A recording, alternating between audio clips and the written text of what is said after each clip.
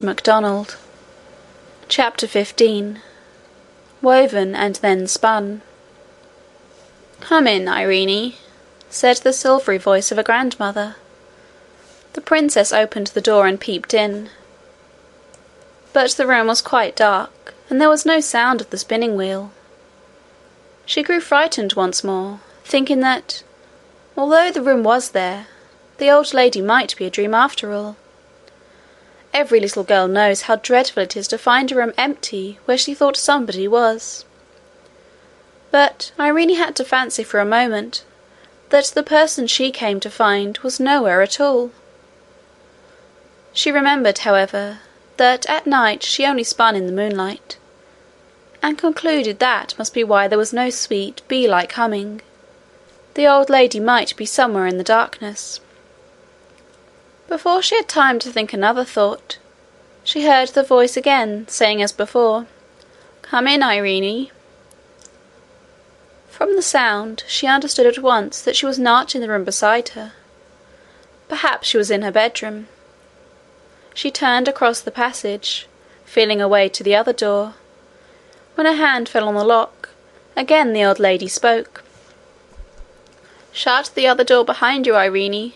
I always close the door of my workroom when I go to my chamber." Irene wondered to hear a voice so plainly through the door. Having shut the other, she opened it and went in.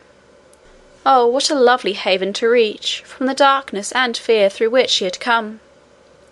The soft light made her feel as if she were going into the heart of the milkiest pearl, while the blue walls and their silver stars for a moment perplexed her with the fancy that they were in reality the sky which she had left outside a minute ago, covered with rain-clouds.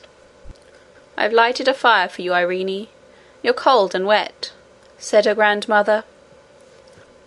Then Irene looked again, and saw that what she had taken for a huge bouquet of red roses on a low stand against the wall was in fact a fire which burned in the shapes of the loveliest and reddest roses, glowing gorgeously between the heads and wings of two cherubs of shining silver.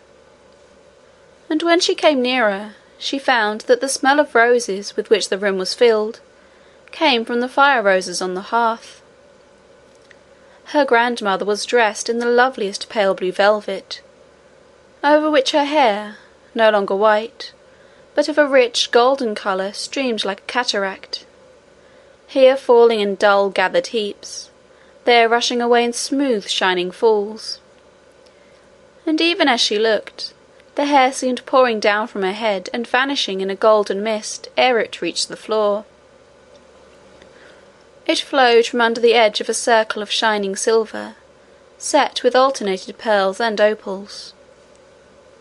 On her dress was no ornament whatever, neither was there a ring on her hand, or a necklace or carcanet about her neck. But her slippers glimmered with the light of the Milky Way, for they were covered with seed pearls and opals in one mass. Her face was that of a woman of 23. The princess was so bewildered with astonishment and admiration that she could hardly thank her, and drew nigh with timidity, feeling dirty and uncomfortable. The lady was seated on a low chair by the side of the fire, with hands outstretched to take her, but the princess hung back with a troubled smile. "Why, what's the matter?" asked the grandmother. "You haven't been doing anything wrong. I know that by your face, though it is rather miserable. What's the matter, my dear?" And still she held out her arms. "Dear grandmother," said Irene, "I'm not so sure that I haven't done something wrong. I ought to have run up to you at once when the long-legged cat came in at the window, instead of running out on the mountain and making myself such a fright." "You were taken by surprise, my child, and you are not so likely to do it again. It is when people do wrong things wilfully that they are more likely to do them again. Come." And still she held out her arms. "But, grandmother, you're so beautiful and grand with your crown on, and I am so dirty with mud and rain. I should quite spoil your beautiful blue dress." With a merry little laugh the lady sprung from her chair, more lightly far than Irene herself could, caught the child to her bosom, and kissing the tear-stained face over and over, sat down with her in her lap. "Oh, grandmother, you'll make yourself such a mess!" cried Irene, clinging to her. "You darling, do you think I care more for my dress than for my little girl? Besides, look here."